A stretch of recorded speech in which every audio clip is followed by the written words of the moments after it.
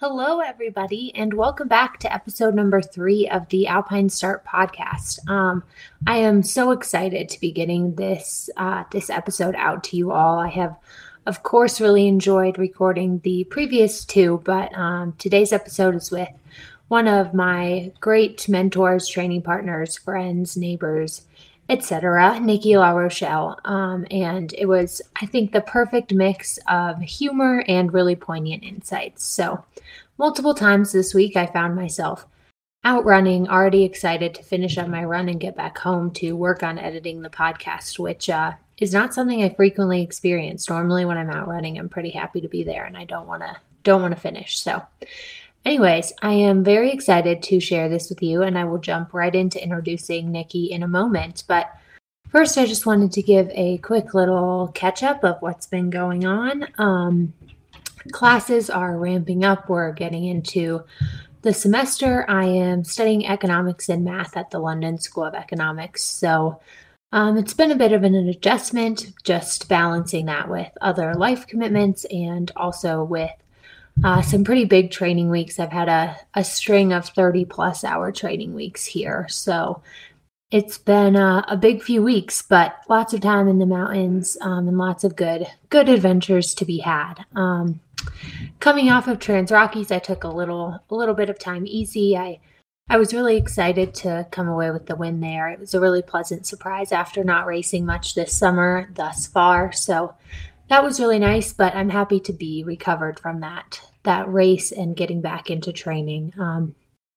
This is my last real week of training before tapering next week for our Run the Rut up in Montana.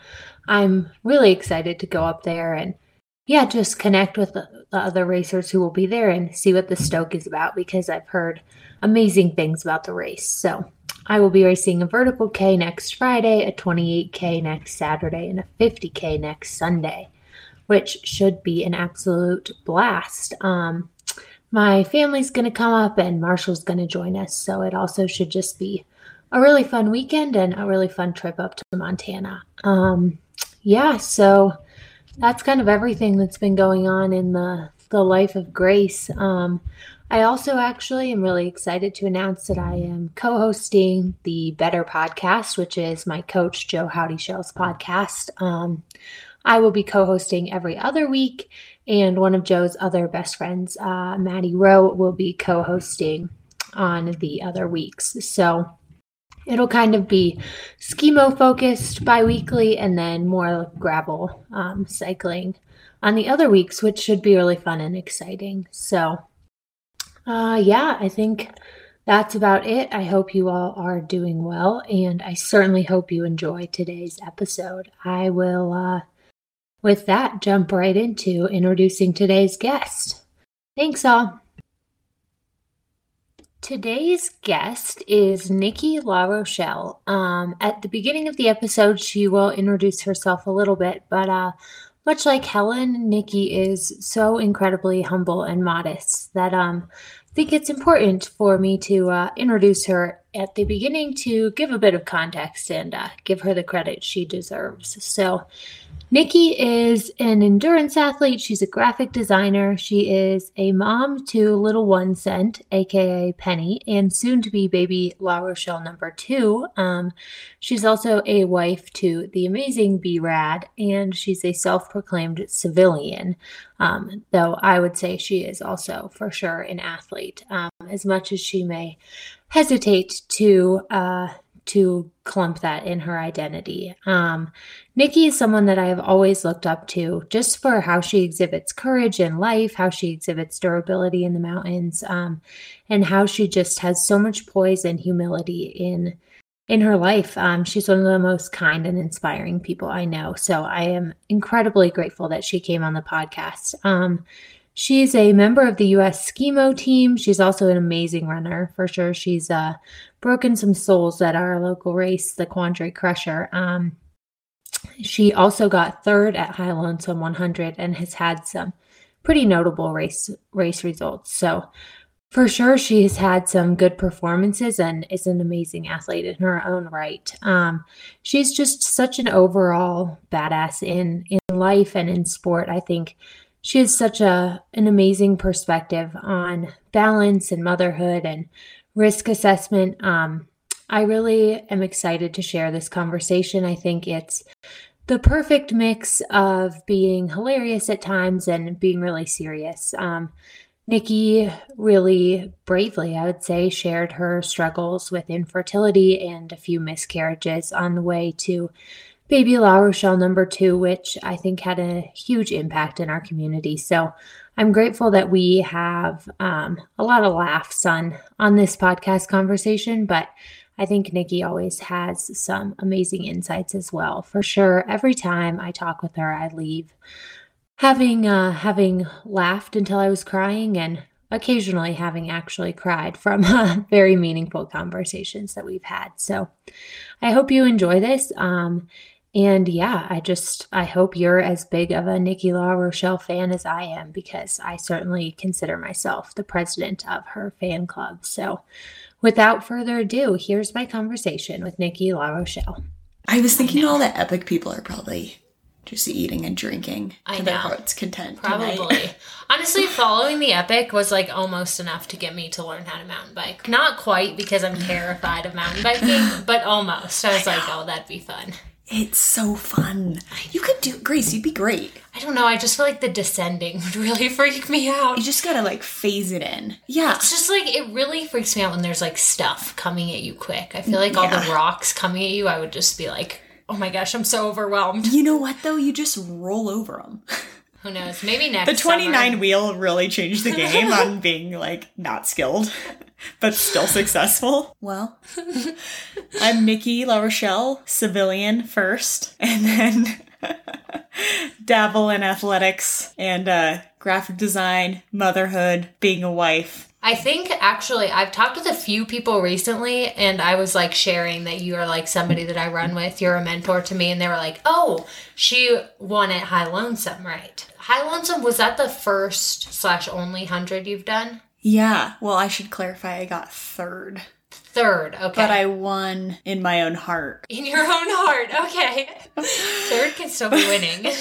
I mean, it felt good. Third was good. Okay, good.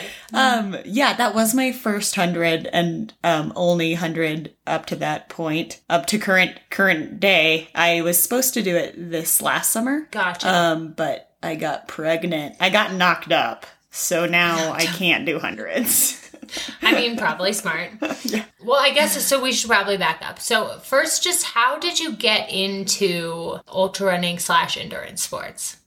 Yeah, that's a good question. I moved to Breck from Seattle, and in Seattle I dabbled, but then I moved here and I was like, oh, Breckenridge is like endurance sports on drugs for real. And then I did the trail running series. I just saw it in like the newspaper or something. And I'm like, I'll go do this. And I died. It was like a 10K and I was dying. And I was running with my friend Kelly Ahern's dad, Kevin Ahern, famous. He just retired from being... Legend. Yes, he is legend. And I was running with Kevin and he was in his mid to late 50s, just hammering. And I was like, who are these people? Where did they come from? Oh my gosh. So, I think it was just living here and you find that this is what people do here, endurance sports. And then starting to date Brad at the time we were dating, he got me into Nordic skiing. He got me into skimo. He also got me into mountain biking as well. So that really expanded my endurance horizons. Did you jump into racing right away? Or was it kind of like the bigger adventures, so to speak, that came first? That is a good question. I think I did the racing first, but I had a really slow burn. Like I never was very good at it. It was like just gradually and incrementally getting better and learning more about training and just slowly and steadily increasing in my ability. And then as you know, like you start on this train of momentum, getting better. Each result's a little better and it's really compelling to keep it going. I guess skimo racing, I started doing that it's been about 10 years now since I've done that.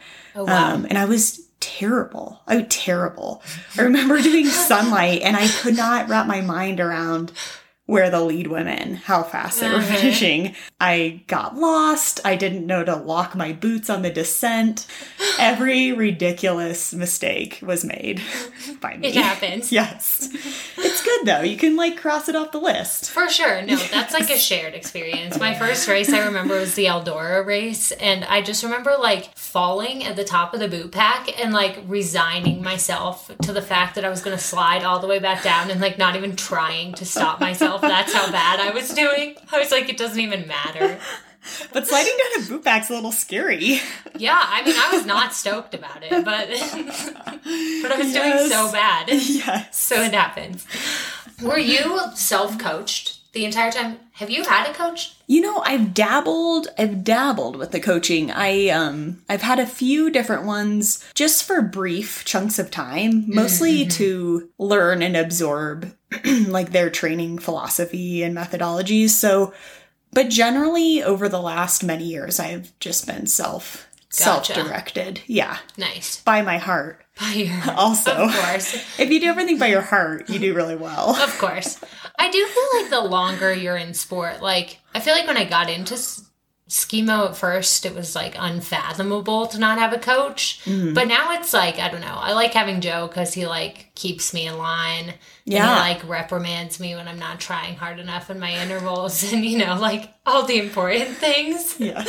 But it's like the training itself, I feel like if you're in it for long enough, you kind of do just get a feel for like what your body needs. Yeah. And sometimes it's nice to be like, if you don't have a super specific plan, you know, if you wake up feeling crappy one day, you can do less. Or like if you wake up feeling really good, you know, you can go for a 5-hour run or whatever. Yeah. Like I think listening to your body's easier if you don't have a coach. Yes, you're right. You can curate it better to, where you're at on any given day. But I think people like you obviously respond, and I did as well, respond really well to coaching. Like, I would do the workout. I would always make sure it happened, and I would do it precisely the way it was prescribed. For sure. So I know there's people that don't have that sort of disposition with coaching, but I did thrive in that environment.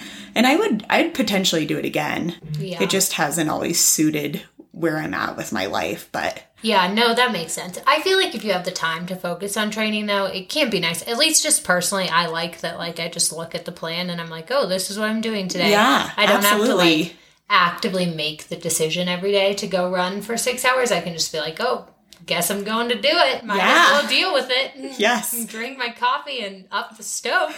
So back to High Lonesome. Was that your first like big effort, or did you have other like big races before that you had to train really specifically for? Brad and I did all the 14ers one summer. And then there was the, I'm just even spacing the name of the 100K. It was a race from Breckenridge to Vail. Oh, awesome. It only happened once. Killian and Emily did it. Oh, I feel like Helen has talked about this. Helen did it as well. Gotcha. I can't believe I can't think of the name. That's so bad.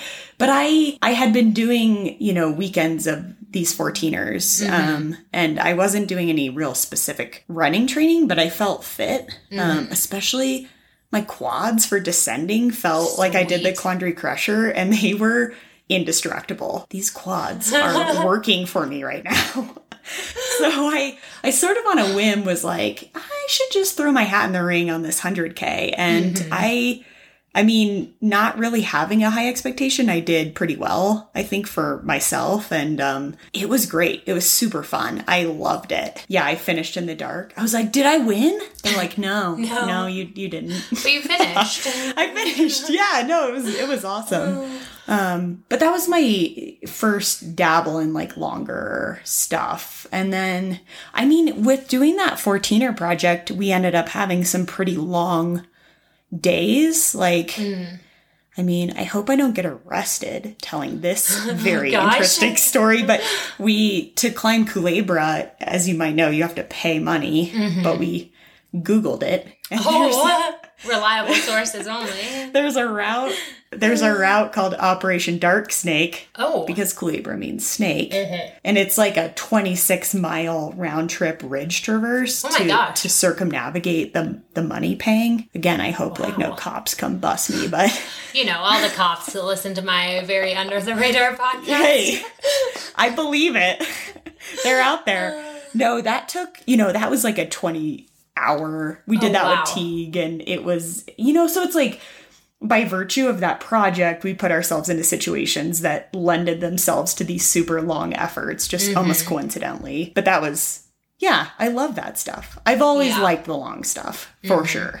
Do you think the motivation for you is the same to do races and to do like the long mountain adventures, or are you kind of motivated by different things? Also, like, is there one you prefer? I think I don't love being uncomfortable in the way a skimo race creates that experience. Discomfort. Like a 2-hour race is really not my jam. It just hurts so bad, as you know. Like the redlining. Yeah. I'm realizing it's really satisfying when you finish, but it's not really where I think I excel or do well. I like the feeling of the mental battle of like pushing through the ebbs and flows of what comes with just long efforts, going through the night, challenging moments, dynamics with friends or partners. So I think that is more where I feel animated. Like, this is what I'm excited about. And I think both longer races and longer efforts provide that. I do just like long personal projects because I don't love pressure. The pressure situation, I just don't like it that much. Like the ultra intensity. Yes. Like, just like the game face mode. Yes.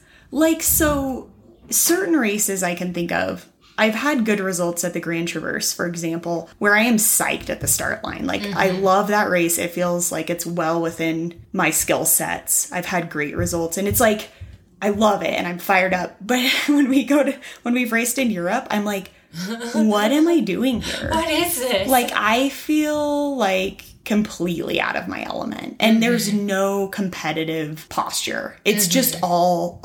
for me, has been basically fear. The only time I've ever really gotten myself psyched up racing over there is with a partner, because I now feel like the onus is on me to do my best for my partner. So that has helped.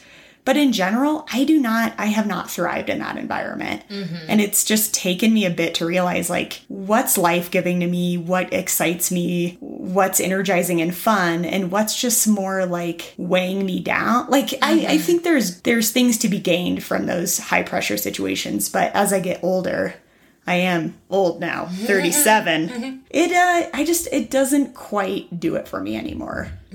So... I am so impressed with you. I mean, tell me how you manage the pressure racing in a World Cup scenario where you're doing it every week. Like, did that wear on you? I mean, honestly, I don't want to, like, take over the time from you because you have, like, I have so many questions for you. But I feel like it's really interesting that you bring that up because I actually had, like, a very funny moment with my dad at Trans Rockies a few weeks ago where he was just, like, we had gone to get coffees and scones before the first stage, and he was just, like, cracking himself up, walking to the start line because we're, like, late. I don't even have my shoes on. I'm like, but Dad, I haven't finished my scone. And he's like, you just don't care, do you? And like, I mean, obviously I care a little bit. Mostly I just, like, love running and love skimo. And I feel the same way, I think, as you do. Like, honestly, I feel really uncomfortable being competitive. Yeah. When I'm on a start line, I'm never like, I want to beat that person. Yeah. And so I feel like for me, it's more just like trying to enjoy the World Cups and like get the most out of myself. Yeah. I feel like maybe the first year I didn't do great with that. Like when I was over there with Sierra the first year.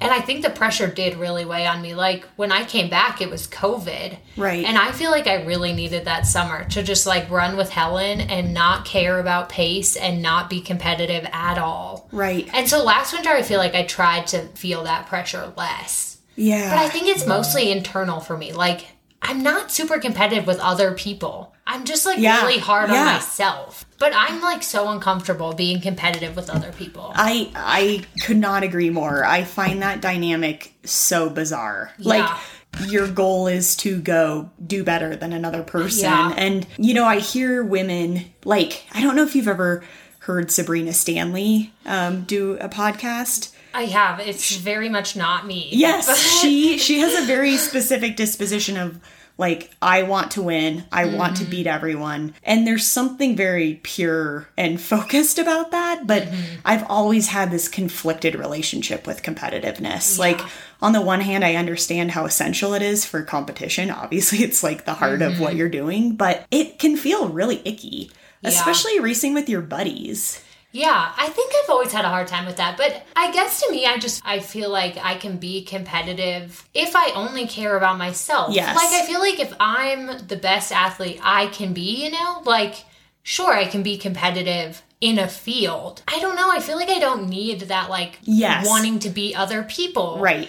And I don't know. I feel like sometimes maybe it's a disadvantage as a competitor because honestly, like, yeah, I show up to start lines and I'm like eating my scone and I'm like, this scone's going to give me superpowers. I guess people are just so different. Like, I had listened to a podcast actually with Sabrina Stanley and like, I don't think there's good or bad, but it's just so different than my mindset. And I had to like stop running. I was listening to it while running and think about it because she was talking about how she had done the Nolan's FKT and she was talking about how the second time she called it like a business trip. Like they were just there for business. Like to me, I think I love mountain adventures because they teach me about myself and they have this community aspect. It's just this transformative experience. And I don't know. I think personally, I don't want it ever to be only about beating other people, but obviously that makes you a great competitor. Right. So it's just interesting to think about how different people are. Yeah.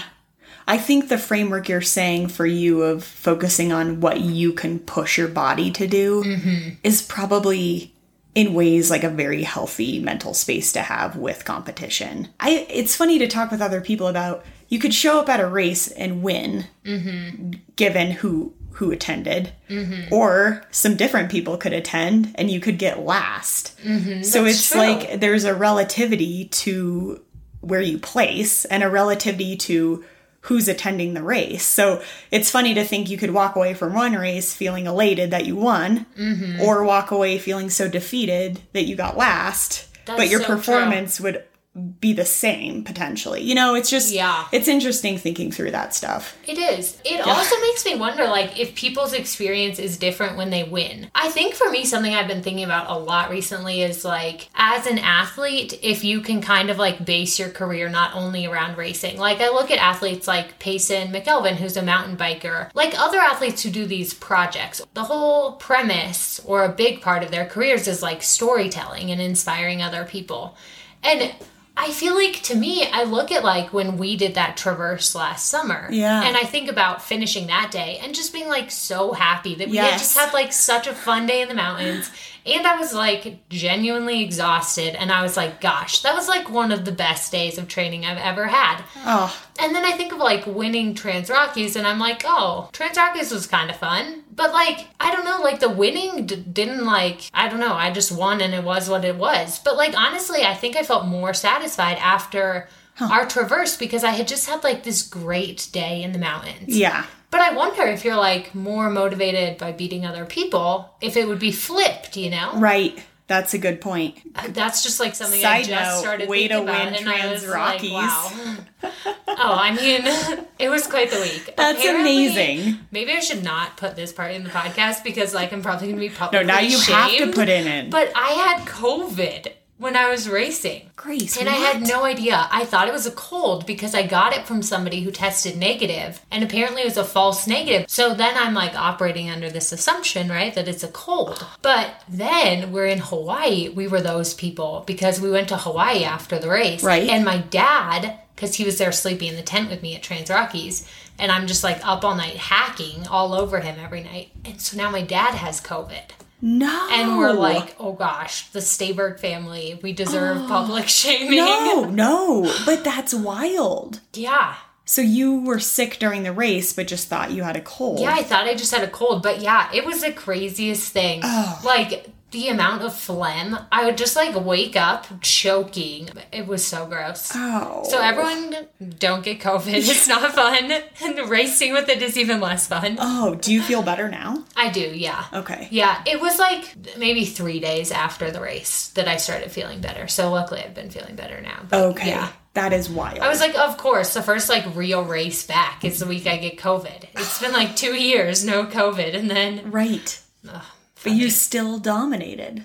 Kudos. It was just so much fun. It was the same thing. It was like, there were all these nice, like, very nice guys running up at the front who just, like, let me chase them every day and, like, have all these life chats and, you know, wholesome things. Yes, that is so wholesome. But it's the same thing. And my dad every day was like, you just didn't care, did you? I'm, like, telling him about all these, like, conversations I had during the race. He's like, but how did you feel?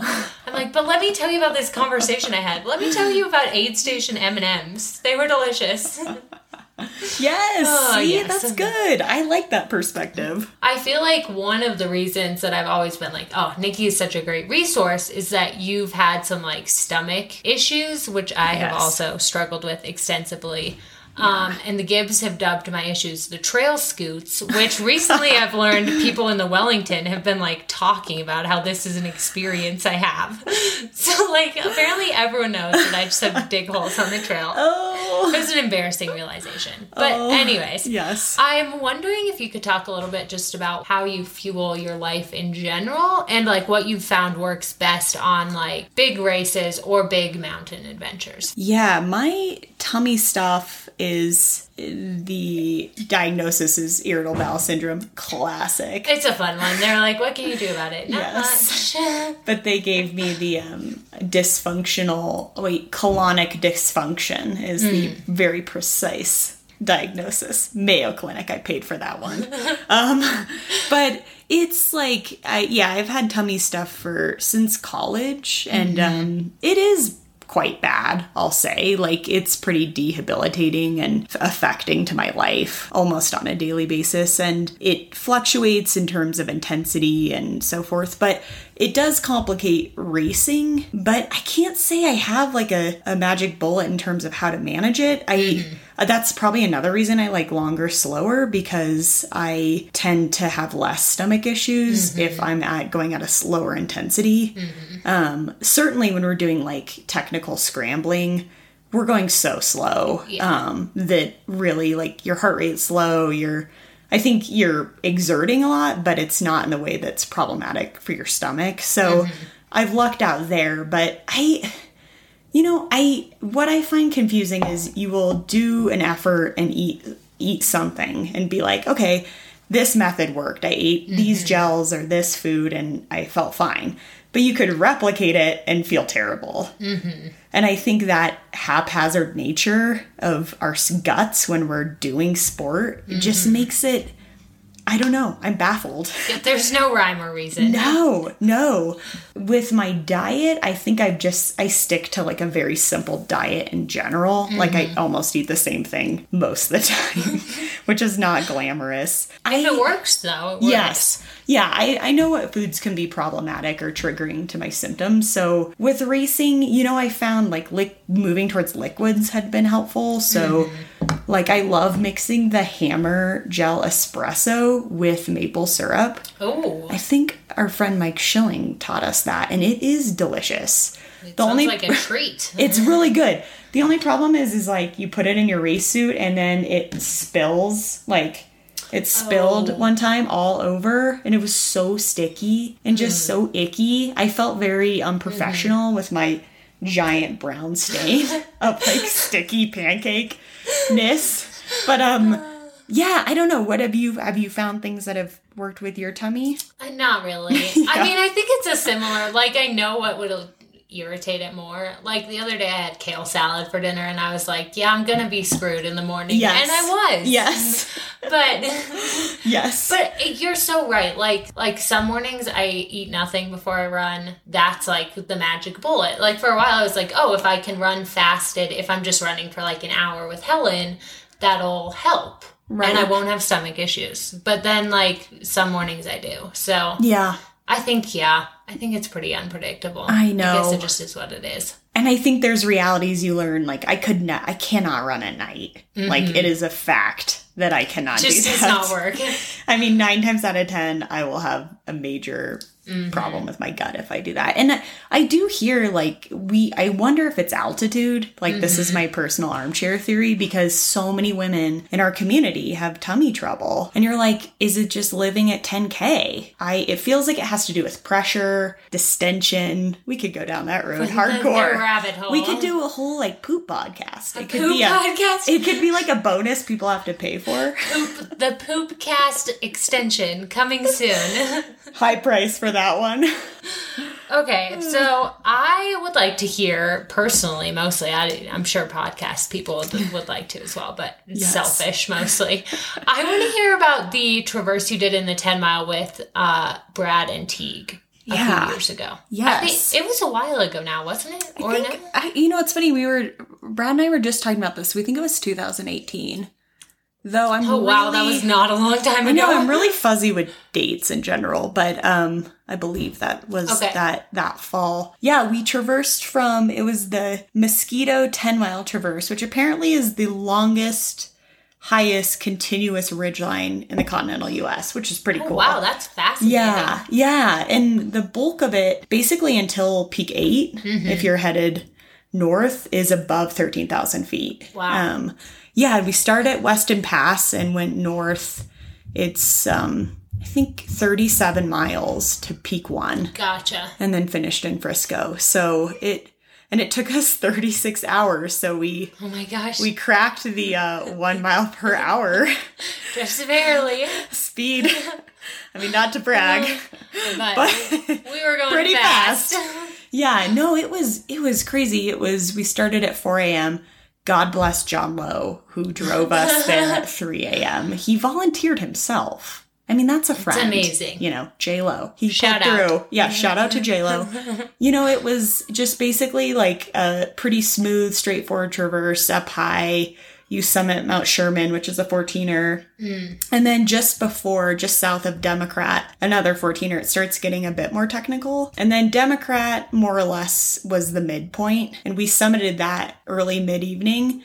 And then it starts getting technical. So we did the bulk of all the technical terrain in the dark, which is what made it really challenging. Was that like, did you foresee that going in? Or, like, do you wish you would have started at another time? Yeah, so we were trying to figure out the timing. We fiddled with it. We fiddled with going, should we go north to south, south to north? But inevitably, it felt like we really wanted to start in the morning. Like, starting in the evening didn't sound good to any of us, though that may have been the better way to go in retrospect. Because this technical chunk, it's about a third of the entire route.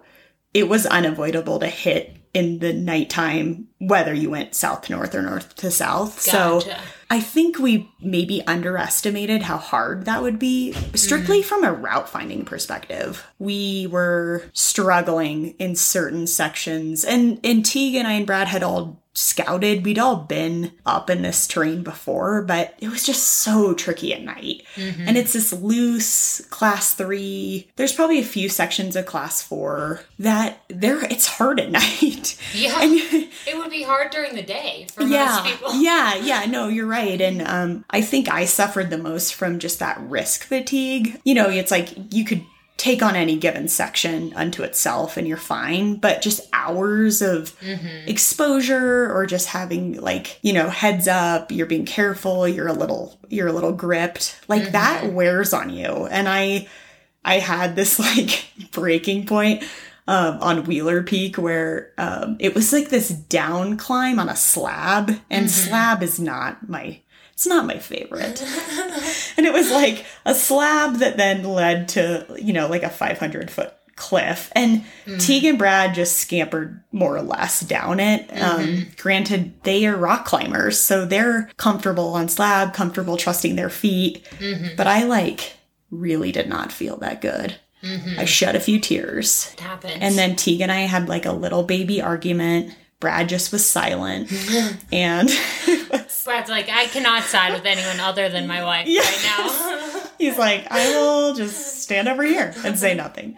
But, and then that happened like later on, just over between peak 4 and peak 2. Mm-hmm. I was just so tired. I was so tired. I felt like my legs stopped working, truly. Like descending peak 1, I was a baby deer. My legs would just give out. Mm-hmm. I'd fall on my butt. I've never had that happen. Like they literally stopped working. The leg's done. Yes. So it was wild, and it was the most satisfying sort of athletic endeavor I've ever done, just because it pushed me and challenged me immensely. Yeah. It is surprising, like, for how hard it is. I'm really surprised it didn't become a part of, like, the COVID FKT frenzy. Yeah. But it hasn't. It's like, I don't know of really anyone else who's done it. I know we were inspired by Peter Bachwin, who started the FKT website. Oh, wow. I believe with Buzz Burrell. I think they were the two that got it going. And Peter, I don't know if he actually ever successfully did the Traverse, but he tried it 2 times. Gotcha. And there's blog posts about it. So Brad had stumbled upon that and shared it with me. And I was like, we've got to do this. To Peter's credit, there's a section between Fletcher and Atlantic, those jagged peaks you see in McCullough Gulch or Mayflower Gulch, depending on what side you're on. But he stayed on the ridge proper, where we decided the risk was too great just for that section to stay on the ridge proper, because that's like class 5, really rotten rock. Well, and you were that's like a pretty decent way into it. Like you had already, it's not like you were on fresh legs with a fresh mind going through a sketchy section. Yeah, we were there at like 4 a.m. And we had to descend down into McCullough Gulch. And even that descent down into this gulch and then back up, it was perilous unto itself. I mean, it was just very precarious, and we were pooped. And so you could say I'm not sure how when you have an FKT and you have like a quarter mile to half mile where you descended off the ridge, I'm not sure if people take issue with that. I feel like I'm going to get in trouble. The cops. The FKT cops. Well, if you were the first ones to do the full thing, I think the FKT is whatever you did. Yes. I would advise anyone going for it. I'm like, just stay safe, man. Don't go on that ridge. It's super sketchy. Yes. Yeah. So I am actually really interested in talking just about like risk assessment. I guess first, just like on a broad level, I feel like in terms of like runners, you're somebody with a fairly high tolerance for like exposure or risk. Maybe it's just coming from me because I am not one of those people. But how do you know where the line is between like a healthy amount of fear and like the amount of fear that you were talking about where you're like the risk is just too high? The safe option is to circumvent this feature. Such a good question. And fear, before you even answer that, it's like fear is a moving target. One day you might feel super confident and comfortable on something, and then next you could feel totally uncomfortable. I notice this the most with mountain biking. Like and you hear this all the time, people feel really confident and fluid and good, like they're riding well. And then there are other days you're like gripped by little rock gardens that you rode yesterday. So I find that like I want to pay attention to where I am on any given day. I feel like I've dabbled with this threshold the most with backcountry skiing, where I've been trying to push myself to ski harder lines. And I think, and by harder, I mean for me harder, not like the objective harder, but I find that I'm grappling with myself in the ski arena because I think I should be better at backcountry skiing and be more courageous than I am. So it's like I'm constantly trying to push that envelope. But when I am so gripped that I just wish I could quantum leap my body out of the situation, I don't love that. Like, that's where I think we push too hard, where when I'm scrambling on rock, I do feel really good scrambling. Like, I love it. I feel confident. I think I've had sort of an innate draw to that my whole life. I grew up doing it. Just like feel more at home in that. Yeah, I do feel at home in it. And I don't have that feeling as much. It's really the skiing. Interesting. Yeah, skiing freaks me out. I'm really scared of like falling. I'm scared of avalanches, but I'm more afraid of like sliding for 2,000 feet. Well, and I guess it makes sense. Like, with scrambling, you have to trust your feet. I mean, you also have to trust the rock you're on, but it's mostly your feet. With skis, it's like, at the end of the day, you're on 2 planks. Like, yes. I think the fear of falling is more legitimate when you're on skis than when you're scrambling. And you see that, like, when I'm out with Brad, we have different thresholds for terrain. Like, I feel more fine in, moderate-sized scree where you could maybe break an ankle or something, but I don't feel like my life's at risk.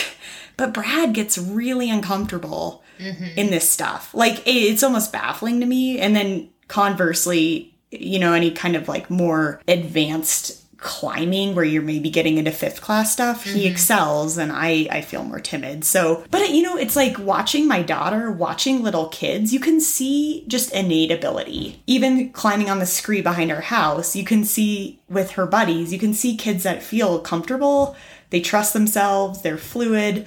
And then you can see kids that have a lot of apprehension. So I'm like, is that an innate Which maybe some quality? of it is, like, because I look at you and I'm like, wow, I really wish that I could be this comfortable in this kind of terrain. Or in some cases it is like thinking about the traverse you did where it was like higher class stuff. Yeah. Or on a completely other side, it's just like looking at Quandary Crusher where like you descend. And it's just like I could never run downhill that fast. Oh, well, I can't run uphill. You're fast. But it's just so crazy to think about. Like, yeah. Like I get so terrified of exposure, but it's not like I was like thrown off a cliff as a baby. Yes. Like, it's not like I had a traumatic experience in exposed terrain that you didn't, Yeah, totally. Like, it doesn't always seem like there's rhyme or reason to it, which is interesting. I think so too.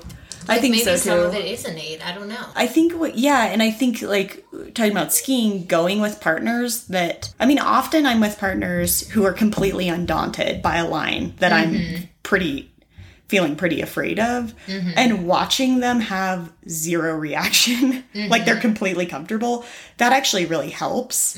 But I find if I'm with a partner who's equally fearful, that could be there's not like that sense of calm in the situation. I think it exacerbates the fear, and it almost puts into question, like, is this a good line to be skiing? Like, is this outside my ability? Yeah, it's always just trying to find that edge. But I'm not a fan of pushing beyond it where you just hate the experience. That's not for me. It seems like you just really have a sense for what you're comfortable with yourself. Like, you're not really like a Alex Honnold of the world where it's really like you're putting your life on the line all the time.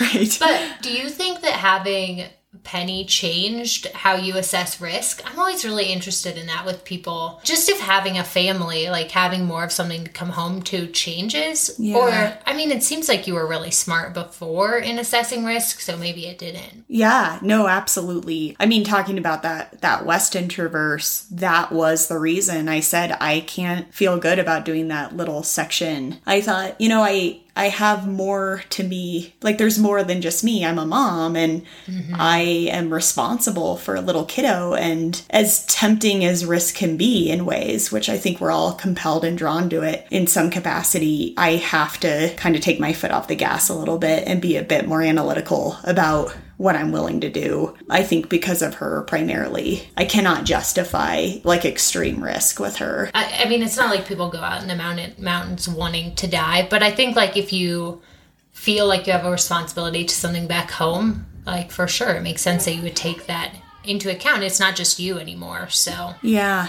It's agreed. like the choice impacts somebody else, which is interesting. Yes. I'm also interested just in general, like how you think having Penny changed, or maybe it didn't change, but how it impacts like how you balance everything in your life, like training with work, with family life, with racing, with all these different things you have going on in your life. Like, I think a ton of people really admire athletes who aren't just athletes. They have all this other stuff and they balance it and they're just as fast. Like so many things, or basically I would say everything, is constantly emerging and unfolding and becoming something new. And it's like thinking of my own relationship with sport. It's not static. It's like very dynamic. And I can observe how I'm always trying to put my finger on where I'm at with it, what I want to give to it, how much time I want to give to it. I always think about, by choosing to dive into one thing, you're not choosing to do a million other things. There were moments probably 10 years ago where, as I was ramping up and getting better and better with sport, I could feel myself become very myopic with it, really drilling down, really becoming like, oh, I could do so much better if I could give this much more time to it. And I focused a lot on nutrition and recovery, and I could feel the pull of that temptation. And I think so many of us have this personality type of like, how can I achieve this? How can I make this as perfect as possible? Like, what can I dump into this? And it was at that point I observed myself doing that and thought, I can't let myself go down this road. Like, I think if my self-esteem, self-worth, who I am is totally resting in sport, that is going to be a problem. Especially if I don't perform. I mean, I think of people that have like an A race and they dump everything into it and they don't perform. Like Emma Coburn. Yeah. Like, think of Emma Coburn. Tough. Yes. And I'm not comparing myself to, I am not Emma Coburn. God, she's so beautiful. Oh, and she's funny. Gosh, it's amazing. I was irritated by her being funny. I'm like, why she's are you like funny? She's a perfect person. Yes. Sometimes she's funny. She's beautiful. I know. The food on her Instagram always looks so good. Yeah, that her mom makes hair her. always looks good. I know. She has like nice clothes. I'm like, geez. Yeah. You got it together, girl. Yes. So, I know it might shock you and your listening shock audience. you. I am not Emma Coburn. I'm not going to the Olympics, but you think of a professional athlete pouring themselves into training for this one opportunity, and to have the outcome, pan out as it did for her. It was heartbreaking. Yeah. But luckily, as I introduced myself, I'm a civilian, so I don't have to put myself in that position. Yes. Yeah. I just think there's so many parts of us, and I'm an artist, I'm a mom, I like to really dive into spirituality and thinking through like deconstructing my Christian background and what Christianity means to me now, which is also could be a really intriguing bonus episode. Gosh, we have so many Deconstruction of Western Christianity. I need to start studying now. Poop and then Western I think you're going to Christianity. be really rich, from Really these rich. bonus episodes. Of course. I mean, give the people what they want and they will deliver. I'm glad we're making some jokes, Grace. We talked about making jokes, and I felt like it got a little serious there. So I'm hoping there's more joke opportunity. We're rebounding. But there's just so much more for me, and focusing on what's life-giving and what keeps me well-rounded. I mean, I really think the balance is important, but by focusing on that, you do sacrifice and you do compromise probably what you could be as an athlete, potentially. But then you hear about people like these kind of no-namers at these big races like Western states who have full-time jobs, and it's so normalizing to hear that. Like, For sure. maybe the over-focus is actually causing some self-destruction for people. Really feel like I need to be available for my daughter. Even going camping, it was like I used to get up and run really early when she was a baby, but now when we're camping, I want to be there when she wakes up. I don't want to be gone. And I know people do it all sorts of different ways, but for me, it's worth being a present mom. I just don't want to take away that. I think that should be my priority. So, Yeah. which isn't to say I That don't makes have sense. goals and Yeah. all that, but I think you can have both. yeah, I think so too.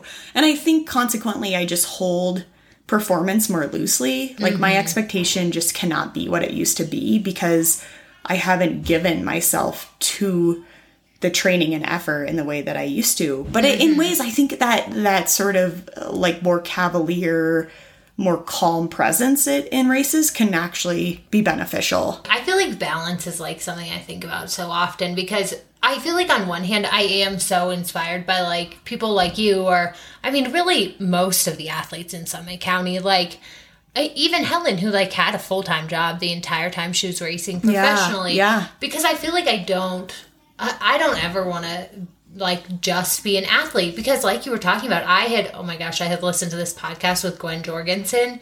Actually, it was with her husband, Patrick. He had said pretty much word for word, like, if she didn't win in Rio, the 4 years before were a failure.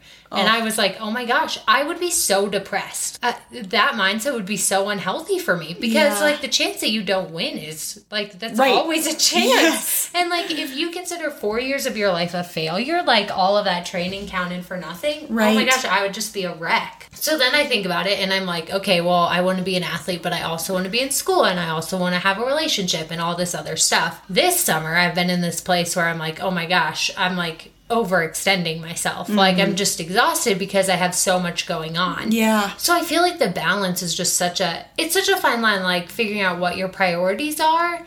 And then like you say, you just can't, I mean, you can't have 3 priorities that you want to give 100% to, you know? Like, if you want to give 80% to training, you only have 20% left for other stuff. So you just have to take that into account, you know? Like, you can't be everything. Yes. All the time. Right. So I think then it just does have to shift. Yeah. I mean, none of us are going to be the same athlete for 20 years, you know? Like, of course things change. Right. You know, this is a major topic with moms and dads of like, I say what I just said as though it were a deliberate decision, but in fact, it's more sort of a de facto place to be because at some point something had to give. It was like, I can't sustain this level of motherhood, this level of friendship, like, wanting to be a good friend, a loyal friend, an available friend, being a member active in my community. I know these things are important to you too, and important to probably everyone listening. Like, we have all these priorities, but I think talking to so many moms with sport, it just felt like you can't do it. Like you got ground down, like you were pregnant, you're breastfeeding, you're whatever you're doing, and then your kids get bigger and then they're occupying time and space in a different way. But ultimately you just cannot show up in the way you could before. And if I'm totally honest, it's tough. I sort of think back on times when I had the availability to be more attuned to training, be more rested, all that stuff. Earlier, I said that in probably a way that sounded self-assured, but I think it's been this sort of constant evolution that has some sadness and remorse. But also just thrilled to have a family. And it's hard to explain. It's just a lot of, like, one day I'll feel a certain way and another day I'll be sad. I can't go being pregnant now, I haven't been able to do any big mountain loops or anything just because of how I've been feeling. And that bums me out. Yeah. But it's okay. Which is fair. I mean, you can be thrilled about being pregnant and bummed that you can do mountain adventures, you know? Like, it's not like you have to be, you can feel different ways about the same thing at the same time. Yes. I love that Walt Whitman quote. It's, we are large, we contain multitudes. And I love that. Yeah. So wholesome. Yes. Back to wholesome. No, you're right. Maybe saying it too much. This conversation, it's just so wholesome. No, it's true. It's, I think any mom or dad would agree. There's a lot of push and pull. And it's not always obvious how to feel. I would love it if you could just talk a little bit about, like, the fact that you guys are adding a new member to your family, which, by the way, the whole neighborhood very excited about. In the Gibbs household, we've been, like, searching for onesies that we can gift you. Johanna found this, like, Nordic onesie that she's so excited about. And, of course, now I'm spoiling the surprise, but Nordic onesies for the win. Yes! But I'm wondering if you can just talk a little bit about that. And like, you were so open about the struggles in expanding your family. And I think, I'm sure, like, so many people really appreciated that and it really spoke to them. So I'm interested, like, why you were comfortable with that and why you decided to share. You know, you asked me earlier about when you mentioned High Lonesome being my only 100. I think that's not how I predicted that to go. I mean, I had such a lovely time at that race and I was like, oh, I want to do a bunch of these, but it's been years of infertility. Correction.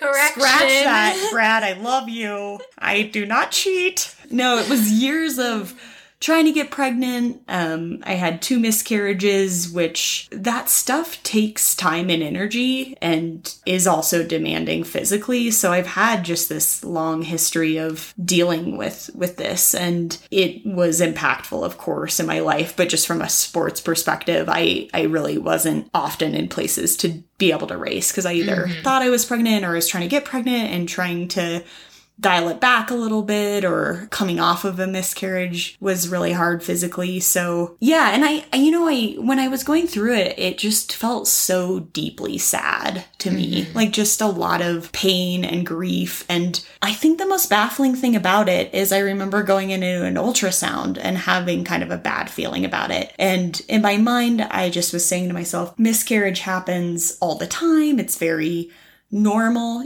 just trying to normalize, like if that was the end result, kind of mentally preparing myself for that to be the outcome.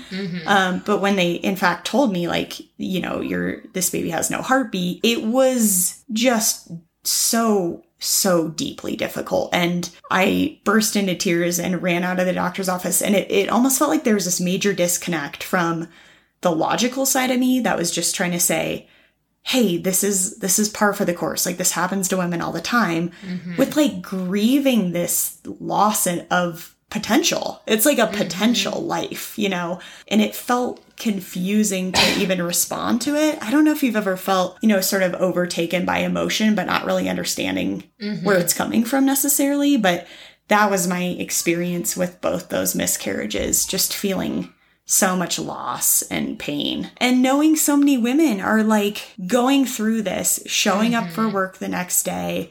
And men too. I mean, men are grieving the loss of children as well.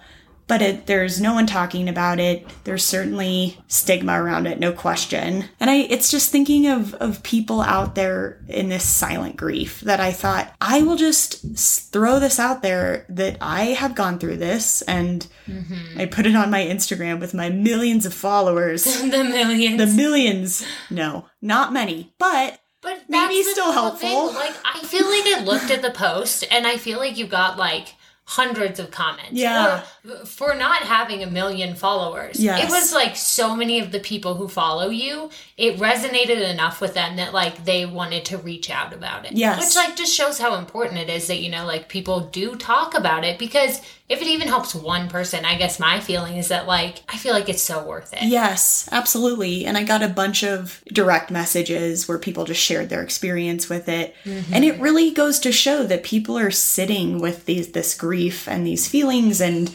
not having avenues to process it or work through it. I mean, I think even that just very simple posting demonstrates that there isn't good resource for talking through this. And it's been so encouraging seeing mental health become just at the forefront of the, our cultural dialogue. Like, this is what is going on. People are struggling. So I think even just putting words to this stuff has to be helpful. For sure. Even if you're just a civilian, Even if you're just a civilian. It's gotta help. It's gotta help. I think so. Well, and I think especially in our community, I mean, I feel like the endurance community draws so many people who do have these like really painful life experiences, because so many of us have done relatively big for us efforts where it's like, by lots of people's standards, you're in a place where you're like suffering, quote unquote. But I feel like that's like part of what brings the ultra community or like the endurance community together, is that like for these people, they have so many life experiences that are like true suffering, where like you have no choice over this like hard situation you're in. So like then when we're in the mountains, like just working hard, like sure, it doesn't feel great, but like at the end of the day, we're choosing to be there, And I don't know, I just feel like it's not the same. The reason so many endurance athletes can really push through that mental challenge is that it's a challenge that like they're choosing, and compared to their life experiences, it's not like true suffering. Yeah. So I feel like talking about like mental health becomes so much more important in a community where I feel like it's more prevalent than like the general population. Yeah. I mean, it's like all these hardened people who are like exploring the mountains. Yeah, absolutely. And I think too, I've wondered with the, athlete communities, if there is this sort of grit, like this expectation of grit and pushing through. And I think it makes people so much more weary to expose like potential For weakness. sure. I use in quotes, like mental health or a miscarriage. I mean, so many women have, negative feelings of themselves, like, this was my fault, I didn't do something right. My body wasn't capable, like it wasn't hospitable to a baby, having sort of feelings that they're not good enough, they're not strong enough, it's like these are so emphasized. And then I think women simultaneously are trying to compensate in these ways, like, even thinking about women with like their cycle, like something that's so important to their bodies. There's like crazy crap going on with hormones and all sorts of things. But I see athletic women pushing that down because it's like, oh, this is a weakness. This is a vulnerability men aren't dealing with. Therefore, I'm not going to give it space and time. And I see that with other things like, miscarriage, infertility, infidelity. Kidding. Infidelity. All that. Nikki's getting frisky in the town of Breck, folks. Watch out. Yes. Yeah, watch out for me. Coming to streets near you. Yes. Nikki LaRochelle. These vulnerabilities are so important. Like, they're what make us human, and we gotta talk about it. I do feel like that's true. I feel like that's maybe the one drawback just to endurance sports in general, is that so much of it is no pain, no gain. What doesn't kill you makes you stronger. Yes. Like, all of these things. I don't know. You don't always have to, like, prove that you're tough, You don't always have to be, like, enduring the most. You don't always have to be, like, the toughest person. Yeah. Or, like, if you want to think about it that way, sure, but like maybe tough is like admitting that you need help, or like getting help when that's hard. Yes. Not just like trying to tough it out yourself. Yes. I don't know. I just want to see that change. Let me ask you this, podcast host. Oh, goodness. What do you think of DNFs? Because so it's like there's the camp that's like, never DNF. You finish what you start and like, you should, push through and you never quit. And then there's the camp of people that are like, yeah, so I felt injured and I quit, or like I wasn't feeling it that day and I quit, etc. So I'm curious, like, your personal philosophy on the DNF. I mean, I feel like there's so much gray area. For sure, I'm not in the like never quit camp. I feel like I hate that. Like, if you have an injury, I don't know why you would keep going, like you're going to be injured for longer. Yes. Then I feel like it's so individual. Like, personally, I never want to be one of the people who DNFs just because it's hard. Yeah. Of course, things are going to hurt in a long race. Of course, it's going to get hard. Of course, you're going to have moments where your motivation is down. But I feel like there are so many moments where it's warranted, like you said, if you feel an injury, I mean, like, I really like Joe talks about the difference between like sensation and pain, where like sensation is like the red lining you feel in a vertical race where you're like, this really hurts. Or even at the end of a really long effort, like, oh my gosh, my quads feel like they're ripping off the bone, but really your quads are just exhausted. It's not like you tore a quad. And then pain, where it's like, you should probably stop. Like if you have an injury, Yes. But actually, this is so interesting. This morning then I was listening to a podcast with Dakota Jones, and he was talking about his DNF at UTMB in 2014 maybe.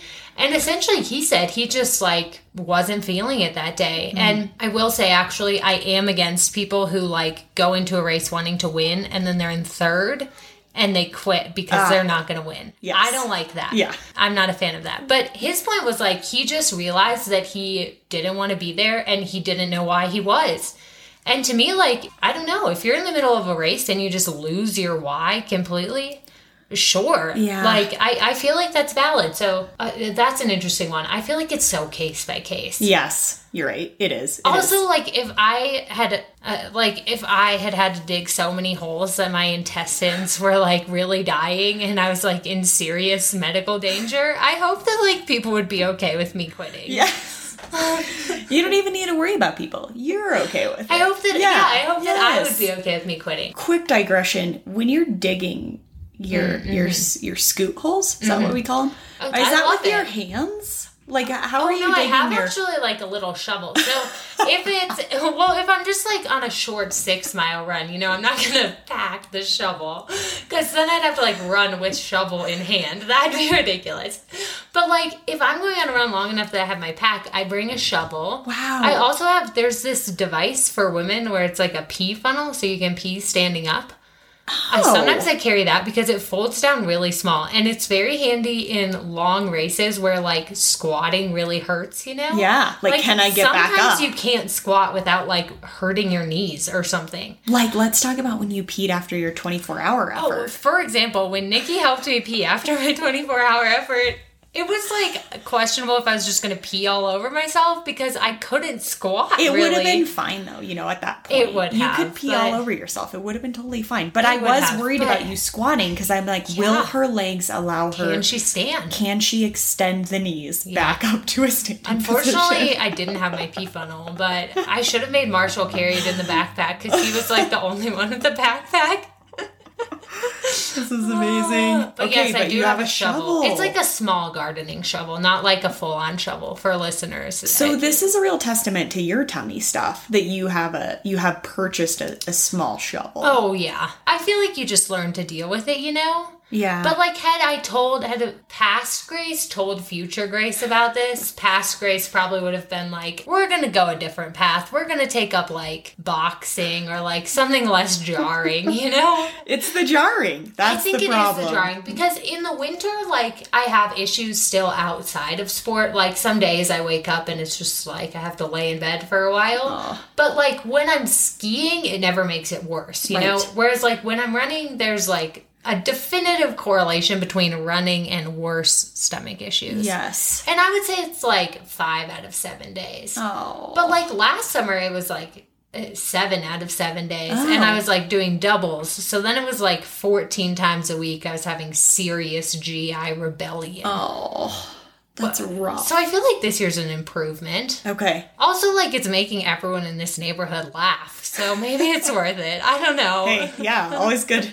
Getting laughs is high on my list. Getting laughs is high on the list. Yeah. It's okay if I have no lining in my intestines anymore because the people are laughing. Oh.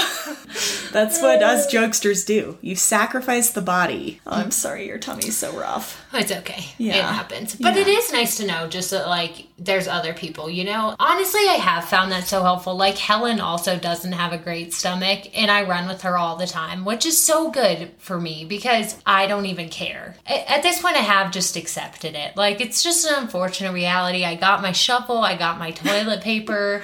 Yes. I found this TP kit that has a resealable bag. I'm just so prepared. So I don't even care. You should get sponsored by, like, Gastroenterologists International or something. Like, I think there's real opportunity here for you. I might have to make it a thing.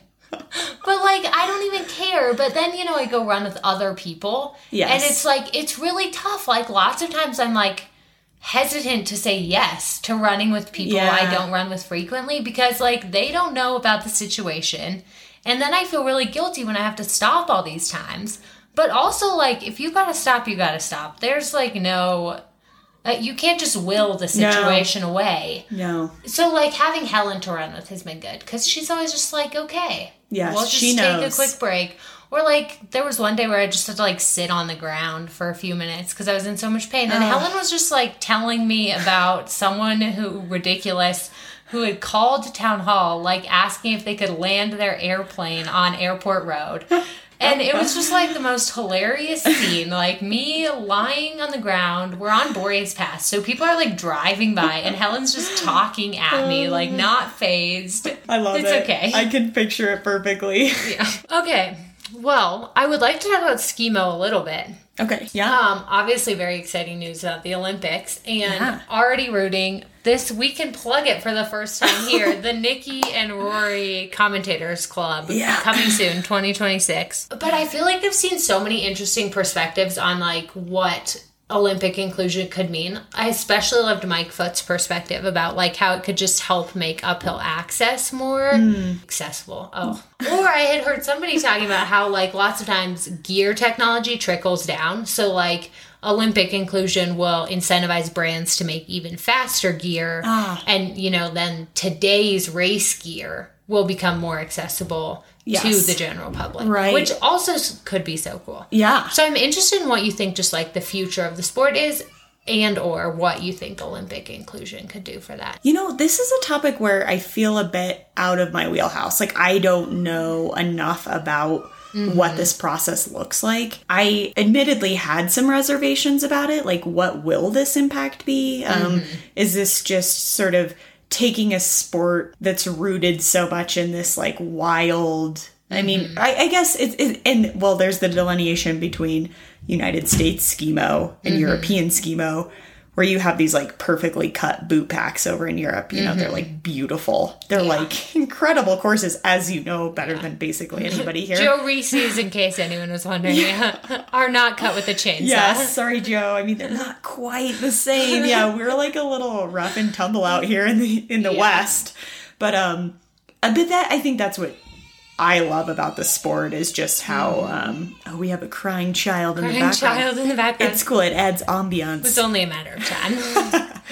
But I was worried it would, they have to curate it to fit an Olympic venue, and what will that mean, and what will the end result be. So I did have concerns, but ultimately after a lot of conversations with people, because this is just, for me, it was a lot of gathering information. Like, Joe Haudishell certainly knew a lot about this. I think from his background with Nordic skiing, it was being in on some of the board meetings we've had, just talking about what this will mean. He had good insights that I hadn't even thought of. So I think what excites me the most, though, is thinking of athletes like you. Like, oh my God, Grace could be an Olympian. Like, how cool is that? Or Cam, or any number of like younger, or even like, I wonder if I wouldn't be surprised if like a John Gaston could go. I mean, I know he's older than you, but he's insane. Yeah, I mean, almost in skimo, I feel like it is the older people. Like, when I think about it, I'm almost like, oh my gosh, I'm still going to be 23.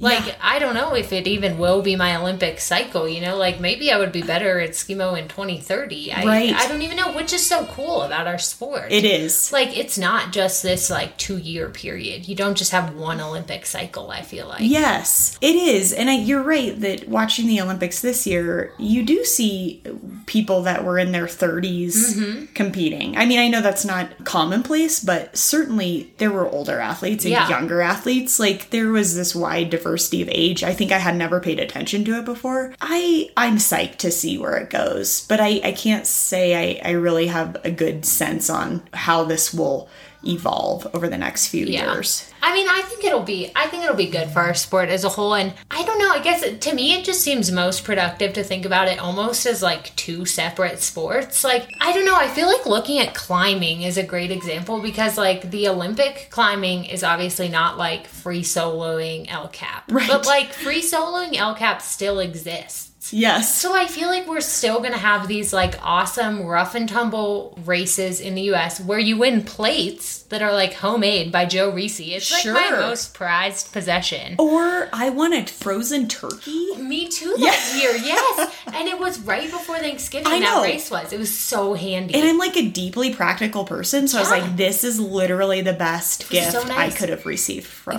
Cosmic. And honestly, that's probably like the time I felt most satisfied by a win, because the people in second got Cornish hens, which like that's only a meal for one person.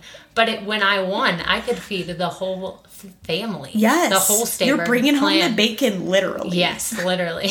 We'll still have the races we have. The Pierre Menta is certainly not going away. Yes. But there also will be an Olympic version of skimo.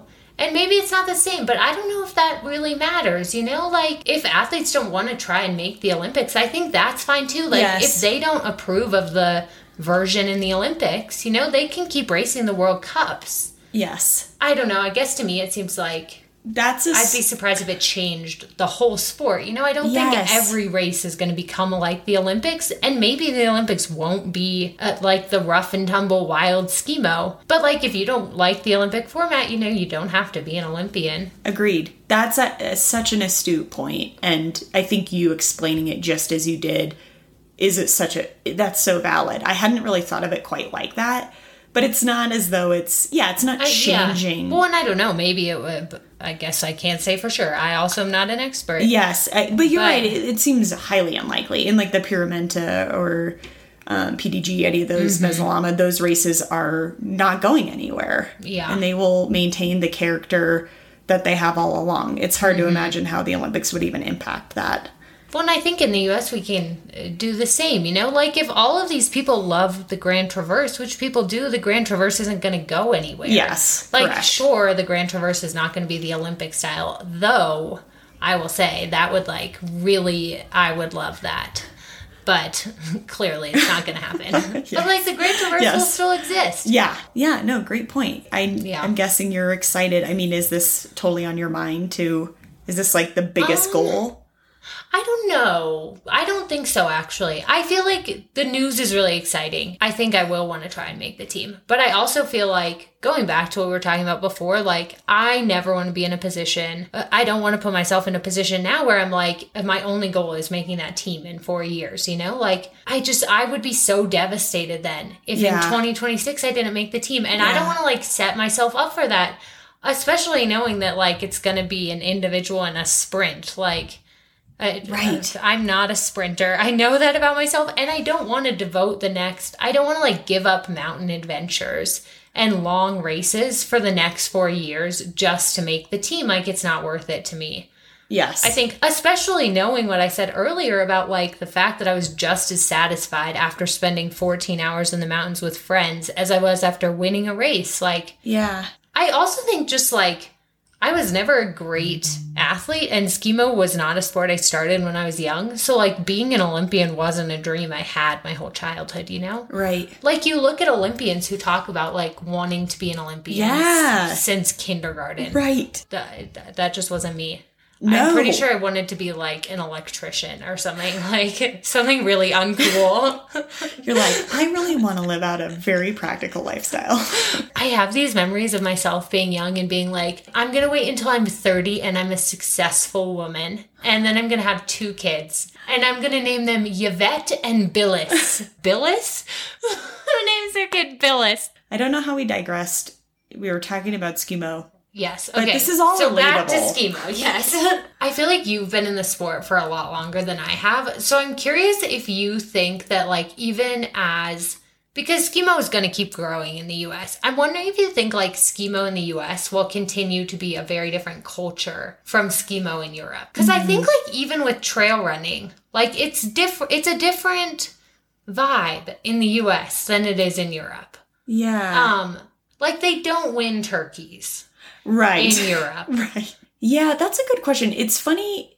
I think putting our finger on what our U.S. culture of skimo is that, like, a question unto itself, because in ways it seems there's this sort of crude sort of like, it's got these rough edges around it, and it's this hodgepodge of, like, people in suits and people on split boards, but it really depends on which race you're going to. That is true. Yeah. And then I do fear when I talk to buddies who are interested in getting into it, it does seem like people are pretty apprehensive because of how intimidating it often strikes people with the race suits. It's all about the suits, man. We got to get rid of the suits. You know, it's funny because I think that's so true. Like, it is really intimidating, and I don't want to, like, open a can of worms here, but, like, when Sisters of Skimo came out, I was, like, still fairly new to the sport, and, like, personally was so intimidated by people on the start line.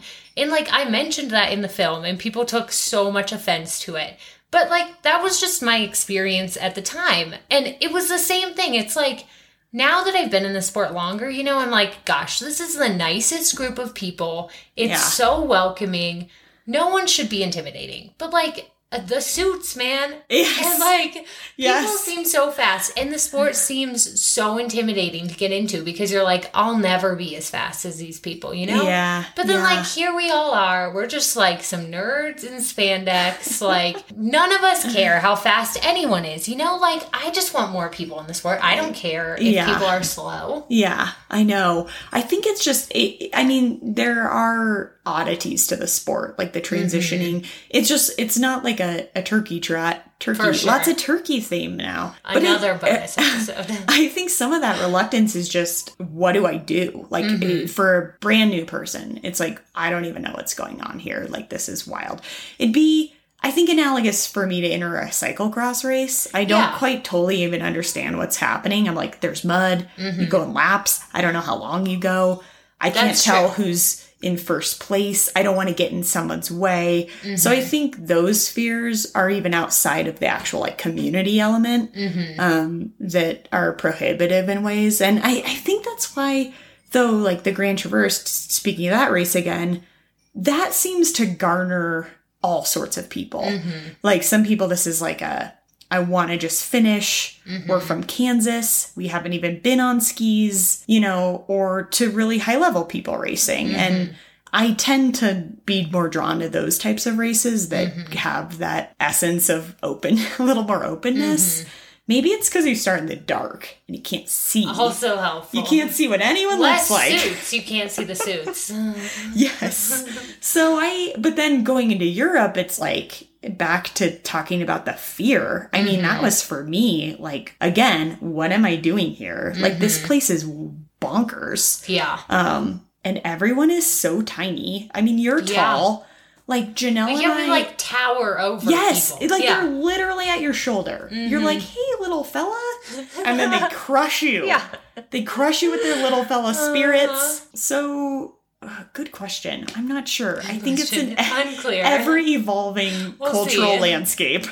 I mean, do you think Europe now is like second home for you? So is that intimidating? Do you feel intimidated? Or are you like, I've done this. Like, I've raced the World Cup circuit. I guess I feel like now I don't feel as intimidated. I think just because I've been there for longer, you know, like, and I don't know, maybe it's just getting older too. Like, I feel like I just am who I am. Like, if Euros aren't down with it, they're not down with it. And I don't know, I feel like maybe you need some, like, self-deprecating humor to, like, be less intimidated. Always a good Because go-to. honestly, I'm like, you know what? I'm the worst skier on the World Cup.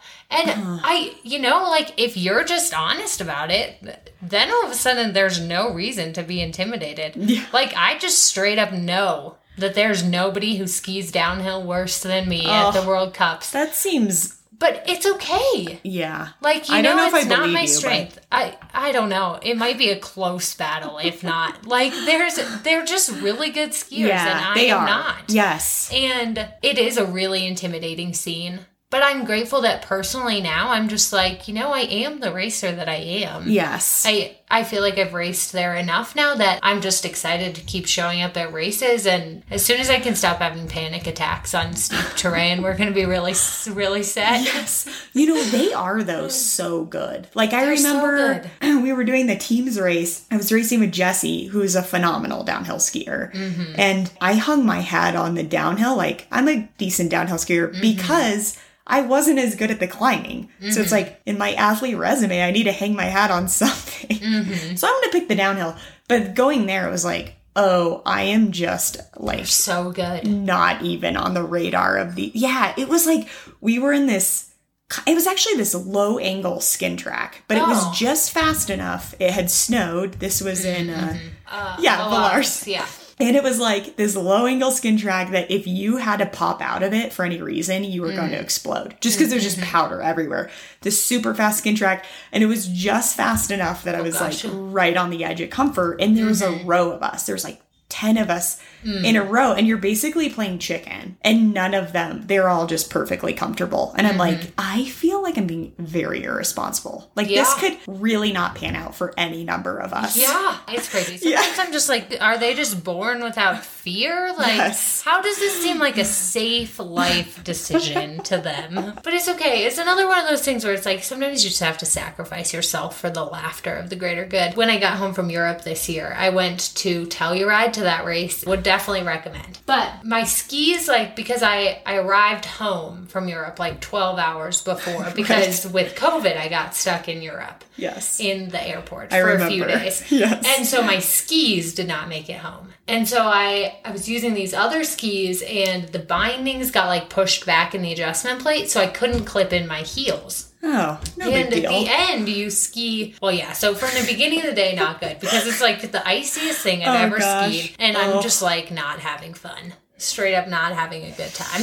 And then you get to the end. It's like sunny. There's been good snacks. I'm in a better mood. But the last descent is from the top of Palmyra Peak. Yes, which I've heard this is a very... it's like a legitimate ski. Yes, absolutely. And it just like, there was this rock at the like bottom of the first turn. And this was just the last straw for me because I could just see myself turning onto the rock. And then, like when your ski gets caught on a rock and you fall. And I was like, I'm just going to tumble down. Yeah. So I just had a full-on panic attack. Like, I was in tears. I couldn't breathe.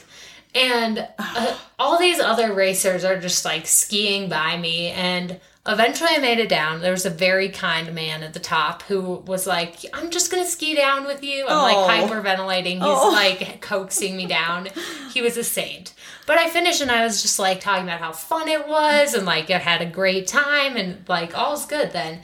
And everyone was just like, you were sobbing, like, 20 minutes ago. Do you recall? Yeah, you persevered through the tears. Yeah. As a pregnant person, I cry almost daily. I cried watching Fixer Upper, and I was like, Nikki, get your shit together. Can I swear on your podcast? Oh, yeah. You are underage.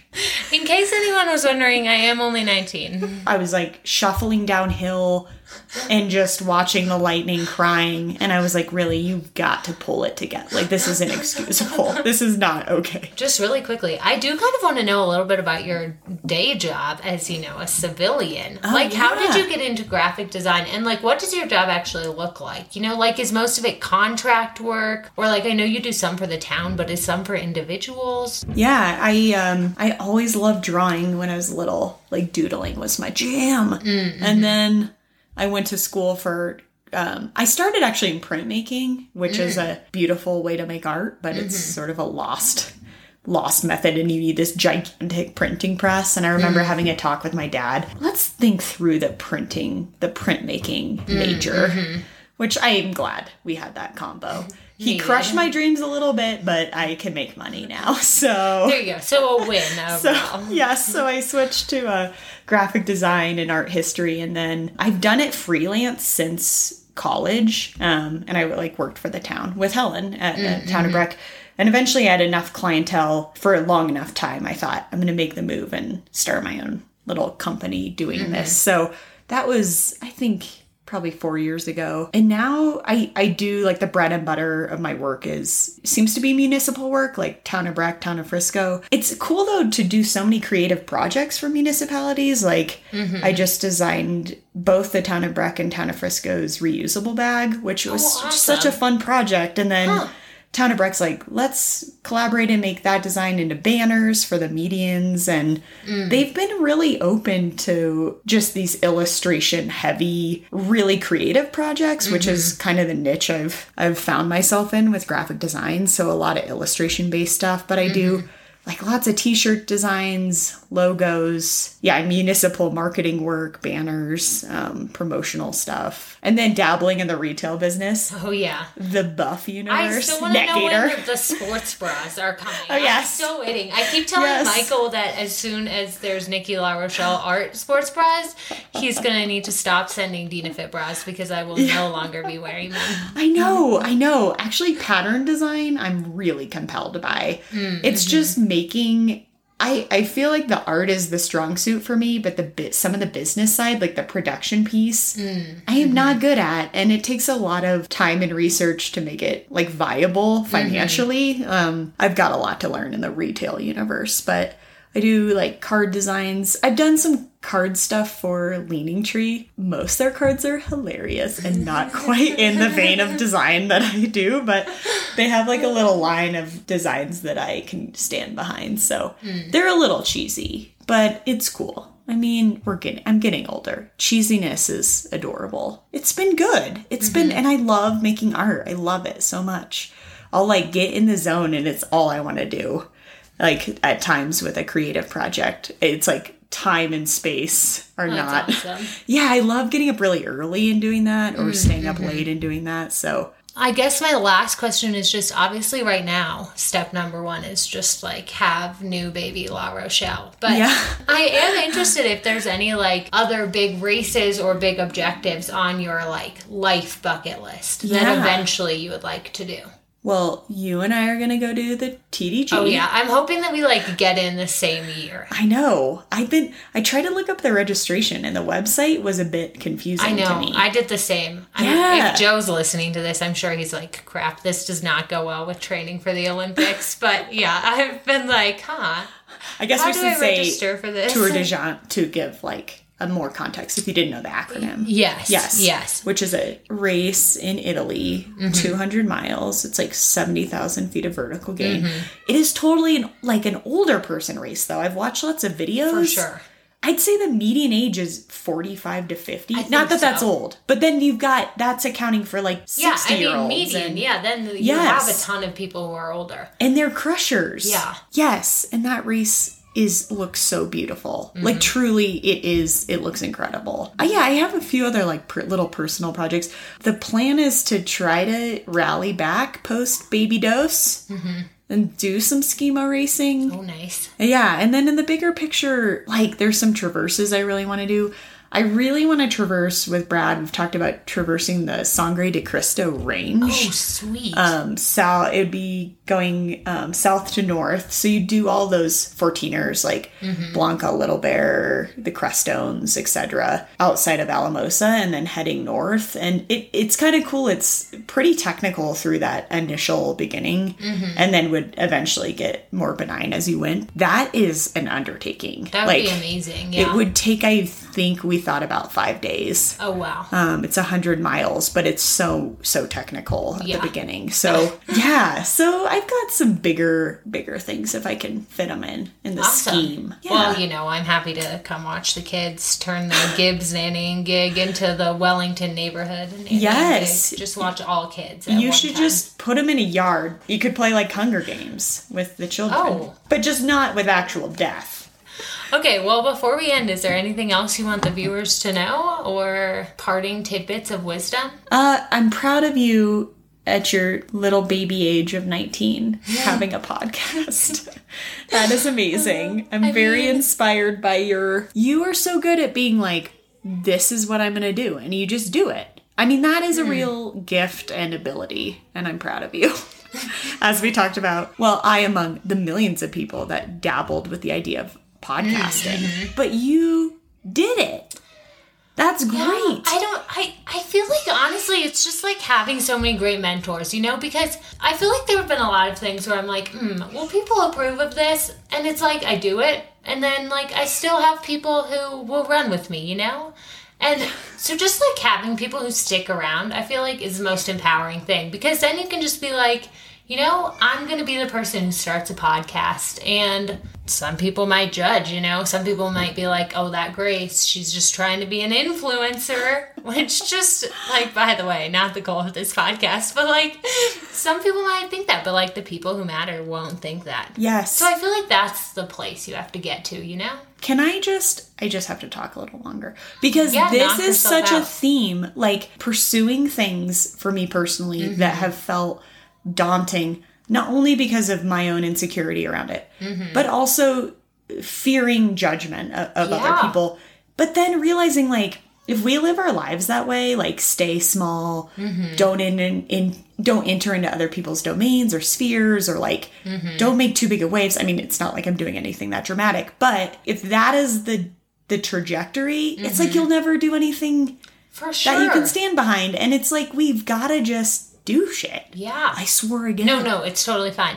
You're so right, though. Like, that fear of judgment is so real. And I feel like I've had that so many times. Like, even just I think of this year, I've been, like, meeting with a therapist for, like, a year now. I really like this new therapist. It's been, like, something we've talked about a ton. Like, in terms of, A, going for things that I might not otherwise go for, and B, in terms of setting boundaries that I might not otherwise be comfortable setting. And I even look at the 24-hour attempt thing, and, like, that was one of the most fun days of my life. Like, just having the whole Schemo community together and, like, getting to do my favorite thing all day. Like, it was so much fun. And all winter, I was thinking about it, and I was, like, so afraid to admit that it was something I wanted to do, because I was like, I'm 19. And, like, the other 2 women who went for this year are, like, so much more accomplished than me. And I was like, for sure, people are going to judge this. And, like, all the time I get comments from people who are like, you're doing too much. And I was like, you know what? This is, like, going to validate what they're saying. But then, like, I did it, and I was like, gosh, that was, like, so much fun, Yes, like, I'm so glad I didn't miss out on that. Yes. Or, like, even I look at, like, for example, in my relationship, it's not normal for, like, people who are 20 years old to be like, I like to go to bed at 9 p.m., Because then when I wake up at 4 a.m., I feel really good.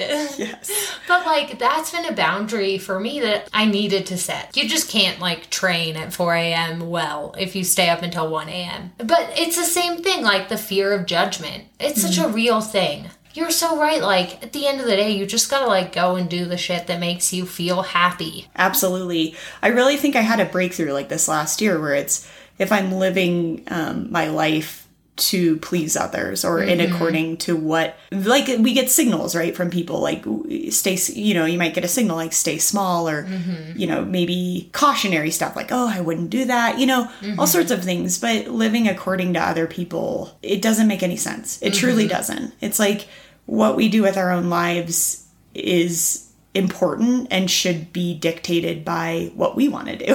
For sure. Not like, and this is stuff I've had to unlearn from like my childhood. Yeah. Like this people pleasing, staying small. I mean, honestly, like self-preservation, getting through, like I want to be invisible. I don't want to disrupt. I just want to like get through and not ruffle any feathers. And it's like, well, that's one way to live, but is that the best way to live? And we've only got one life, as we all know.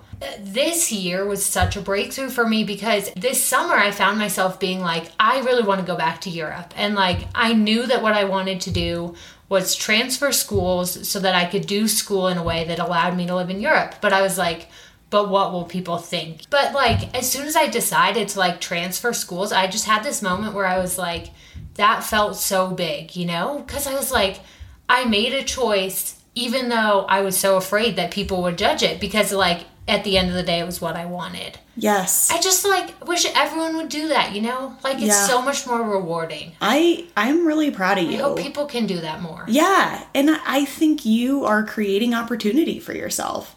And ultimately, we're all threatened by other people's success. Like, in some way, I think it is threatening because it reflects something about us. But that should never be a reason you don't pursue what you want out of your life. That's so true. And I'm so proud of you for doing that. This is just like therapy. Wow. It's just become the therapy podcast. But it's so true. Like, yes. In the end, if you're pleasing people but you're not happy, it doesn't matter. It doesn't. It's not a good way to live. No, it's not. I hear you. I feel like that should be lesson number 1 from this. I feel like there are 2 lessons from this. A, everyone go buy a poop shovel so that when you're on the trail, you're prepared. And a pee funnel. And a pee funnel. And B, be yourself. Yes. Go after your goals, people. Just do it. Hashtag. Okay. Are you good? I'm good. That was so fun. Thank you for having me. No, thank you so much. We talked so much. I hope that's not like too much of your time. No. Me again. Surprise, surprise. Thank you everyone for following along and listening to my conversation with Nikki. I know at times we got a bit off track. There were many tangents, but Nikki and I just have such great conversations that I didn't want to stick to a script or, I don't know, make it too formal. It's nice to just sit down and see where the conversation takes us. So, yeah, I hope you all enjoyed it. If you have any questions for Nikki, feel free to reach out on her social media. I'm sure she would be more than happy to hear from loyal fans, if you want to call yourselves that. I hope you all have a good week. I will be releasing a new episode next week. I have 3 interviews actually in the queue. So I'm really excited to share those. And yeah, just keep this rolling. With that, thank you all for coming, and we will talk to you next time on the Alpine Start podcast. Thanks, everyone.